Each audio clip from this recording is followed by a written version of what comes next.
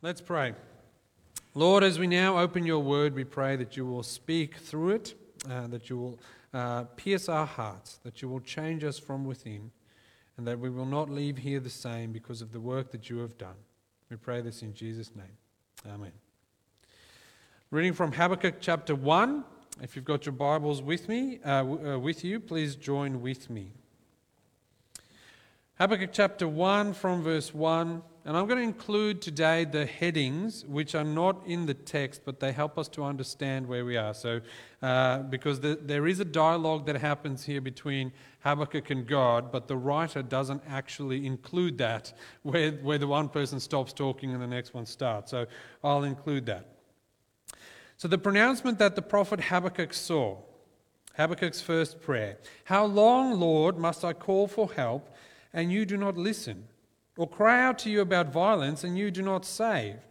Why do you force me to look at injustice? Why do you tolerate wrongdoing?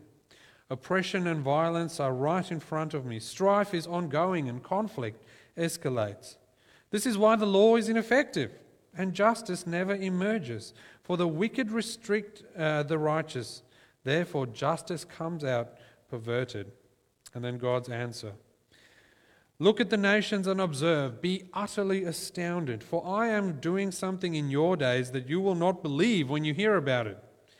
Look, I'm rising up the Chaldeans, that bitter, impetuous nation that marches across the earth's open spaces to seize territories not its own.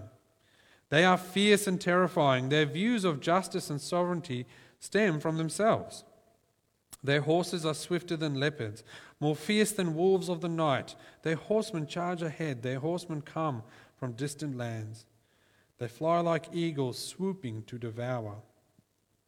All of them come to do violence. Their faces are set in determination. They gather prisoners like sand. They mock kings and rulers are a joke to them. They laugh at every fortress. They build siege ramps and capture it. Then they sweep by like the wind and pass through. They are guilty. Their strength is their God. Then Habakkuk prays again. Are you not from eternity, Lord my God? My Holy One, you will not die. Lord, you appointed them to execute judgment. My rock, you destined them to punish us. Your eyes are too pure to look on evil. You cannot tolerate wrongdoing. So why do you tolerate those who are treacherous? Why are you silent while one who is wicked swallows up one who is more righteous than himself?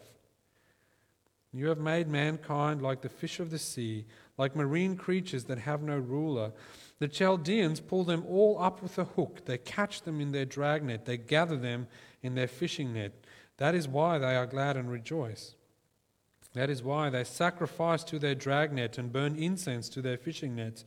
For by these things their portion is rich and their food is plentiful. Will they therefore empty their net and continually slaughter the nations without mercy?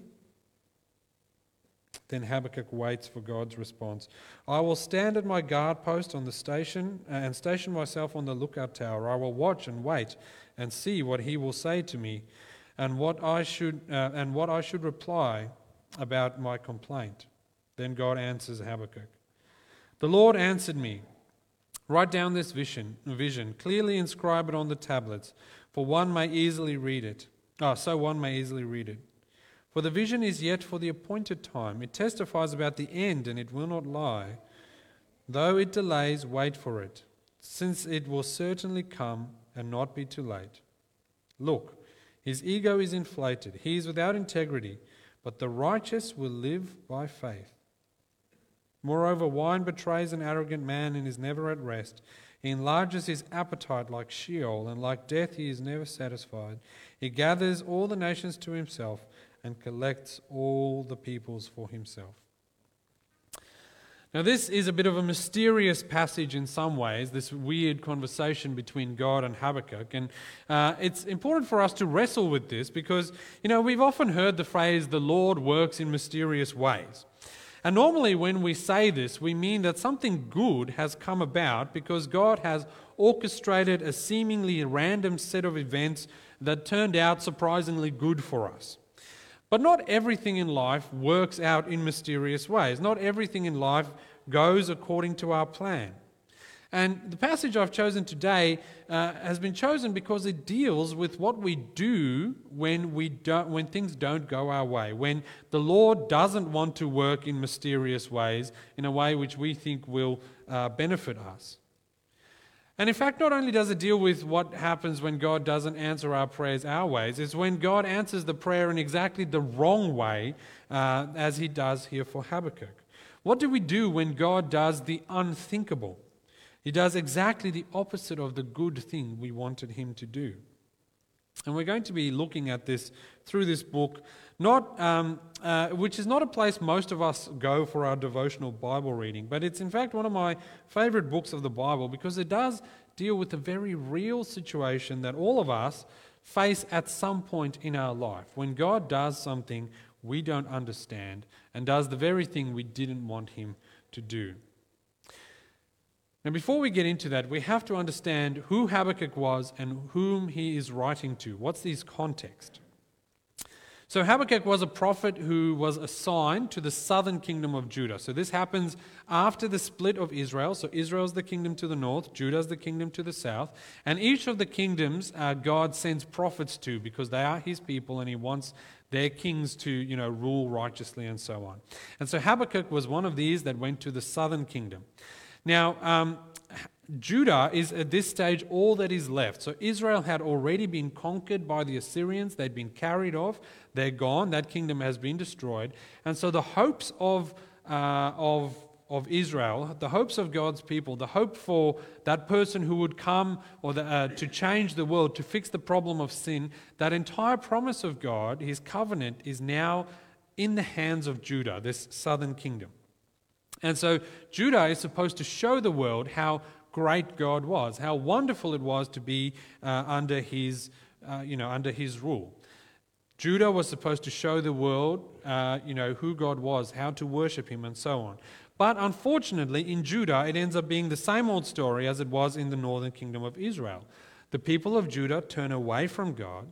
They start worshipping idols. And so in the end, God's patience with even the kingdom of Judah has run out. And he declares that Judah would be destroyed, that the people would be carried off into exile.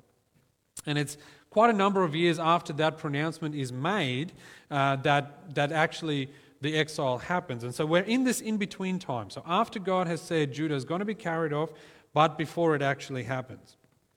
And of course, Habakkuk is there living in a time where this kind of shadow is hanging over God's people, but God's people don't pay attention to the fact that God had said Judah would be carried off into exile. And so Habakkuk is living in this time. Now, living in this time, being one of God's people, Habakkuk looks at a problem all of us have encountered, I think, at some point in our lives. And if you haven't encountered this problem yet, don't worry, just wait, it will happen. And the problem is this. Habakkuk looks around at all the mighty people, those in power, and he says, Lord, what are you doing? How long do I have to wait? Look at how unjust the rulers of Judah are. They use their power to benefit themselves. They look after their own. They're corrupt. They deny justice to the poor and the oppressed. They help their buddies, but they don't help those who really need help. I mean, can there be a more modern and contemporary complaint that the prophet could make? Has this thing not happened since time immemorial, where the powerful have used their power to remain in power? Where the powerless have been at the mercy of those that are the judges, the magistrates, the rulers, and invariably some of these people, if not all of these people, end up being corrupt. That's the problem Habakkuk sees, and he cries out to God. He says, these are your people, this is Judah, this is not how it's supposed to be. And so Habakkuk writes this down. He questions God. He says, how long, O Lord, must I call to you for help and you will do nothing? How long must I look at violence and you will not save? Why do you force me to look on injustice? Why do you tolerate all this wrongdoing, this oppression and this violence that's right in front of me? Then he goes and says to God, this is why your law is ineffective. It doesn't do what it's supposed to do. Justice never emerges. That's verse 4. For the wicked restrict the righteous, therefore justice comes out perverted. How long will you let it go on like this? How long will you make me look at the state of your people and not do anything? He confronts God and demands, why do you force me to keep on seeing this? Why aren't you doing anything? Did you not give us the law precisely so this would not happen, so that justice might actually happen? Are you actually ineffectual, God? Is actually what Habakkuk in essence says here. He comes to God and he basically says, what are you going to do about it? He's disappointed at God's lack of action. And his disappointment stems from the fact that God does not answer his call for him to deal with injustice. And I think we can often feel the same way, where we are disappointed with God because of his lack of action. Where we see this good thing that should happen and we can pray about it day in, day out, and it just doesn't happen. Or we see, powerful leaders who use their place of power to benefit themselves, whether within the church or outside the church. And we ask God, aren't you going to act? Or we look more broadly in the world and we see that God's laws are violated in so many different places, where families have been destroyed, where rulers use their military might to conquer people, where justice is withheld, and yet God does nothing. Or more personally, where our loved ones get sick or stay sick and get sicker, and we cry out to God each day in prayer, and yet healing is withheld, and God seems to do nothing. How long, O Lord, will you force me to look at injustice? How long will you force me to face this sickness? How long will you force me to stare at the face of death and not answer? Aren't you going to act? Where is God in all of this? That's the question Habakkuk asks. And so what does God do? Well, in our passage, God actually replies. He answers Habakkuk in his question. God responds in verse 5. He says, "Look at the nations and observe, be utterly astounded, for I'm going to do something in your day that you will not believe when you hear about it. Look, I'm raising up the Chaldeans, that bitter, impetuous nation that marches across the earth's open spaces and seizes the territories that are not their own. They are fierce and terrifying. Their views of justice and sovereignty stem from themselves." So God breaks the silence and he speaks to Habakkuk, and he answers Habakkuk in the most surprising and astonishing way. God essentially says, hold my beer, I'm going to do something. And what I'm going to do is going to be so surprising to you, you're going to be astounded. I'm going to send the people to Israel, to punish Israel, to bring them back to me. And the people I'm going to use are the Chaldeans. They are the Babylonians. That's the same word. They are a ruthless people, a rash people, an arrogant people, a people who pillage and steal, people who are terrifying and scary, who are only interested in their own glory, whose sense of right and wrong come from themselves and not from, my right and wrong, who has this strong army, who worship their strength, who cruelly and with violence oppress and conquer the world. These people seem like a great instrument. They're the ones, actually, that I will use. That's what God says. These wicked and evil people who are far worse than the Judeans, far worse than Israel, are the people God is going to use to bring his people back to them. These people who do not care for justice and righteousness are those who are going to come back, who are going to come to Judah to bring his people back to justice and righteousness. These people who exploit the poor and the downtrodden are the ones that God is using to raise up the weak and the poor to deal with that issue. They are the God's instruments.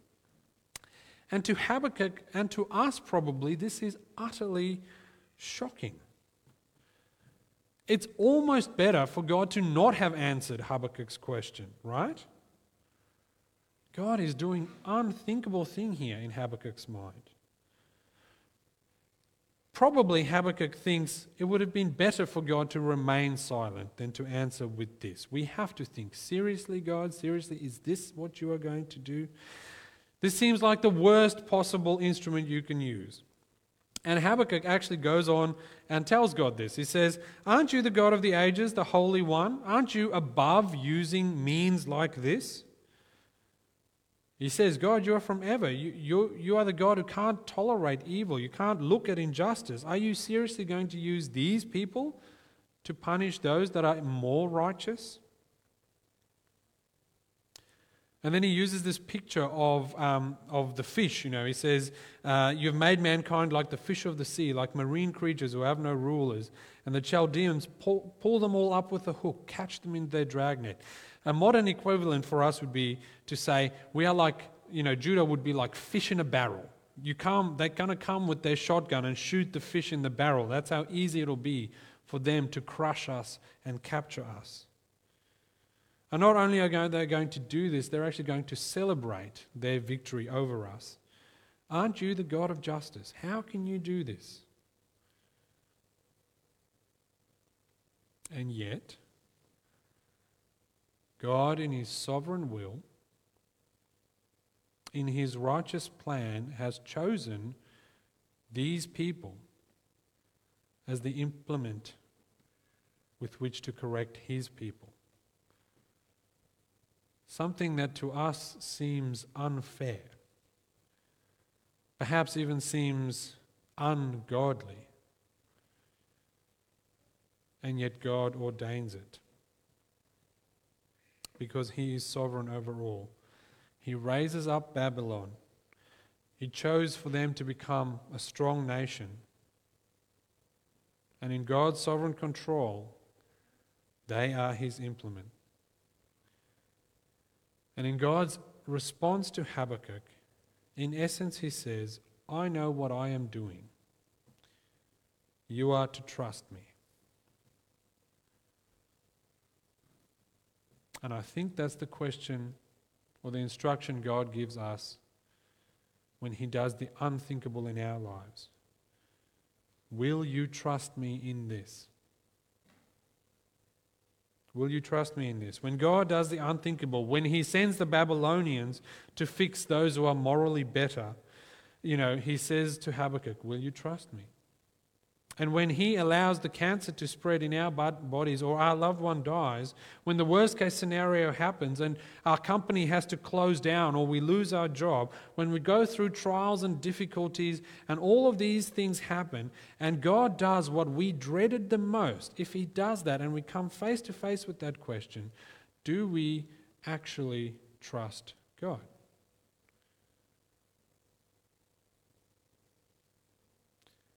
You see, God gave you some promises, didn't He?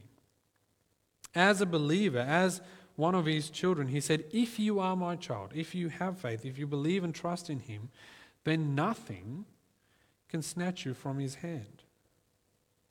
The Apostle Paul puts it this way in Romans. He says, I'm persuaded that neither death nor life, nor angels nor rulers, nor things present nor things to come, nor powers, nor height nor depth, nor any other created thing will be able to separate us from the love of God that is in Christ Jesus our Lord. And when we are faced with the situations in which God does the unthinkable, we are asked the question, do we actually believe that's true? When God does the unthinkable, do we actually trust that He is our shelter, as we sang before? That whatever is happening right now is actually part of His sovereign plan. Because faith means letting go of those things that we cannot be in control of and trusting that He who is in control, even in this time. We see the same thing in the book of Job. Job was a righteous man. He was so righteous that he even made offerings just in case one of his children might have sinned. And yet all of a sudden all his wealth is taken from him. His family is destroyed. His body is racked. His health is gone. He's covered in sores. Everything is looking bleak to him. So much so that his wife says to him, "Why don't you just curse God and die? Surely that would be better." And yet Job trusts God and says, God is in control. Maybe our loved one is slowly wasting away and dying. The truth is, God is still in control. Maybe our partner is losing their mind to dementia or Alzheimer's or some other mind disease, and yet, in that situation, God is still in control. And maybe you cannot find a job no matter how hard you look, and yet God is still in control. Maybe you're a businessman, you've always looked after your employees, but because of this economic climate, things are looking really bad and you probably will have to let them go or shut down the business. Even in this, God is still in control. Maybe even still you'd love to work and contribute, but because of your health or some other circumstance, you just can't help it. In that, God is in control. And maybe you have come into a place of depression where you cannot see the way out, and yet, even in that, God is in control. And maybe your relationships in your life are not what they want to be, and you pray to God every day and He doesn't seem to act. Even in that, God is still in control. The message I think that this first chapter of Habakkuk teaches us is that even though we cannot see how this could possibly be for our good, Habakkuk couldn't see how Babylon coming to invade Judah would be for the good of God's people. But even then, God says, I'm in control. Will you trust me? Will you trust me? But actually our passage gives us a little bit more than just you must trust. You know, that's kind of I think the Dutch used to call it slikken of stikken, right? So you either swallow this pill or you choke on it. That's what it means? Yes, roughly? This passage actually gives us a little bit more hope than that. While it is true that by faith we have to exercise our faith and trust that God is in control, I think our passage actually offers us a little bit more, something a little bit more hopeful. And we find that in chapter 2, which is why I included that from verse 2. So Habakkuk says, "The Lord answered me, write down this vision, clearly inscribe it on tablets so one may easily read it. For this vision is yet for the appointed time. It testifies about the end and will not lie. Though it delays, wait for it, since it will certainly come and not be late. Look, his ego," so that's the Chaldean ego, "his ego is inflated, he is without integrity, but the righteous one will live by faith." And so God responds to Habakkuk's second complaint by essentially telling him, don't worry about it, I've got this, and in fact you can write this down so you can refer back to it in the future, but I'm going to fix the situation. But I'm going to do it in my own time. This is yet for an appointed time. Habakkuk had to learn a lesson here that we all need to learn at some point in time in our lives, sometimes with great difficulty. And the lesson that Habakkuk had to learn is that God's timing is not our timing. He had to learn patience. He had to learn that he could trust God in the meantime as he grows in patience, waiting for God's time. And actually, Habakkuk most likely would have died before Israel was restored, before the people could leave exile and go back to Jerusalem. God was actually going to do something about this problem, about Babylon. It was going to happen. God was in fact going to send his righteous wrath on Israel and Babylon, but he was going to do it in his time, and Habakkuk had to learn to trust God in the meantime. He had to learn how to live in the in-between time between God's promised solution and his current reality. God says to him, I know what I'm doing. I've got this under control. But in the meantime, this is how you are to live. The righteous one will live by faith.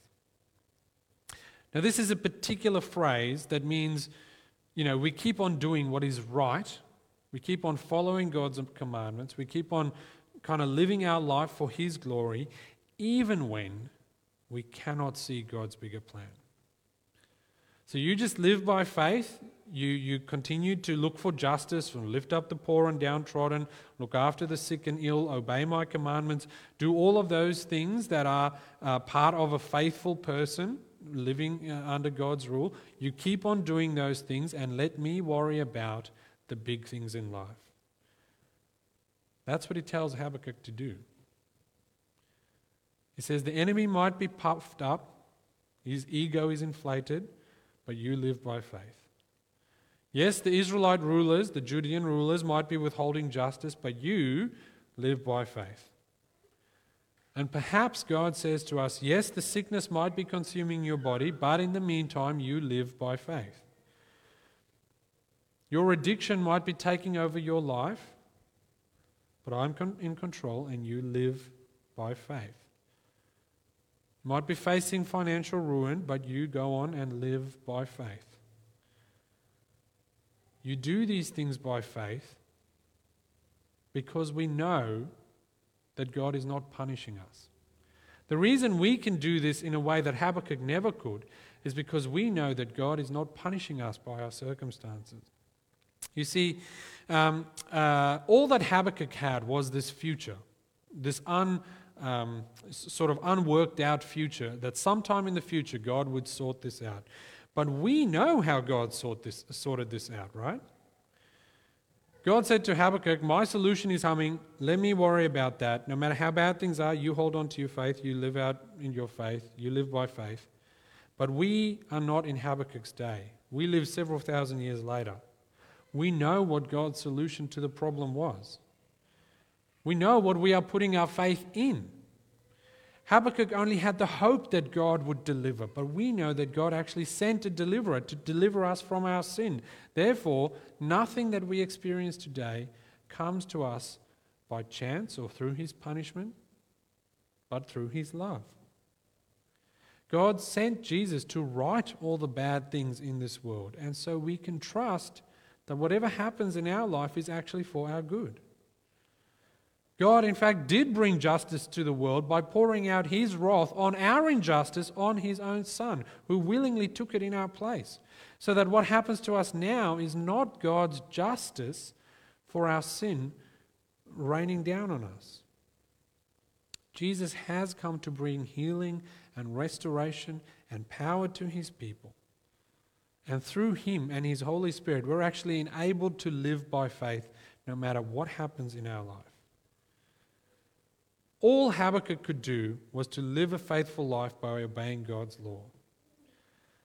But friends, we have the privilege to live a faithful life because God has already saved us. And no matter how bleak things look, even if we are to die, we can live by faith knowing that our future is secure, that God is in control, and that He has saved even us. And that's the point.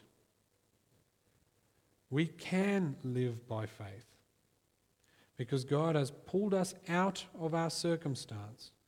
He has given us a new reality that is not dependent on the things that happen around us. And He has fixed our hearts so that we will live forever with Him. So that even when we die, we gain. That's why Paul says, my death is gain to me. If we are to die from sickness, from war, from persecution, that is a gift to us because we get to live with God then in a wholly new life.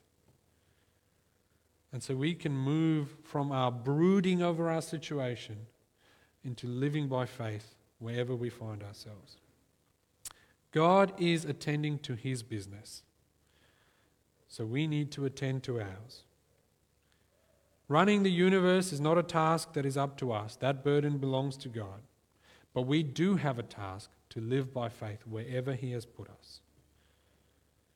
And when we trust in Him, when we trust what He's done on the cross for us, we can actually truly do that, knowing that He is in control. So let me pray.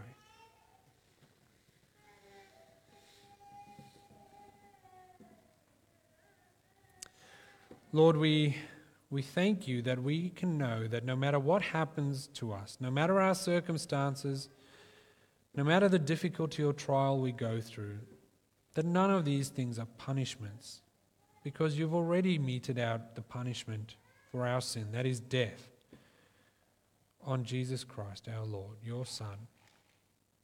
Oh Lord, thank You that we can live by faith, knowing that the bad stuff that's happening to us is all part of Your bigger plan. That You can use instruments even as evil and wicked as the Babylonians to ancient Judah, even as difficult as our own struggles, to bring about the good You want in our lives. Thank You, Lord, that You can hit a straight hit with a crooked stick. We pray that You will plant this truth deep in our hearts. Help us to reflect on this question about whether we actually trust You in the midst of our difficulties. We pray this in Jesus' mighty name. Amen.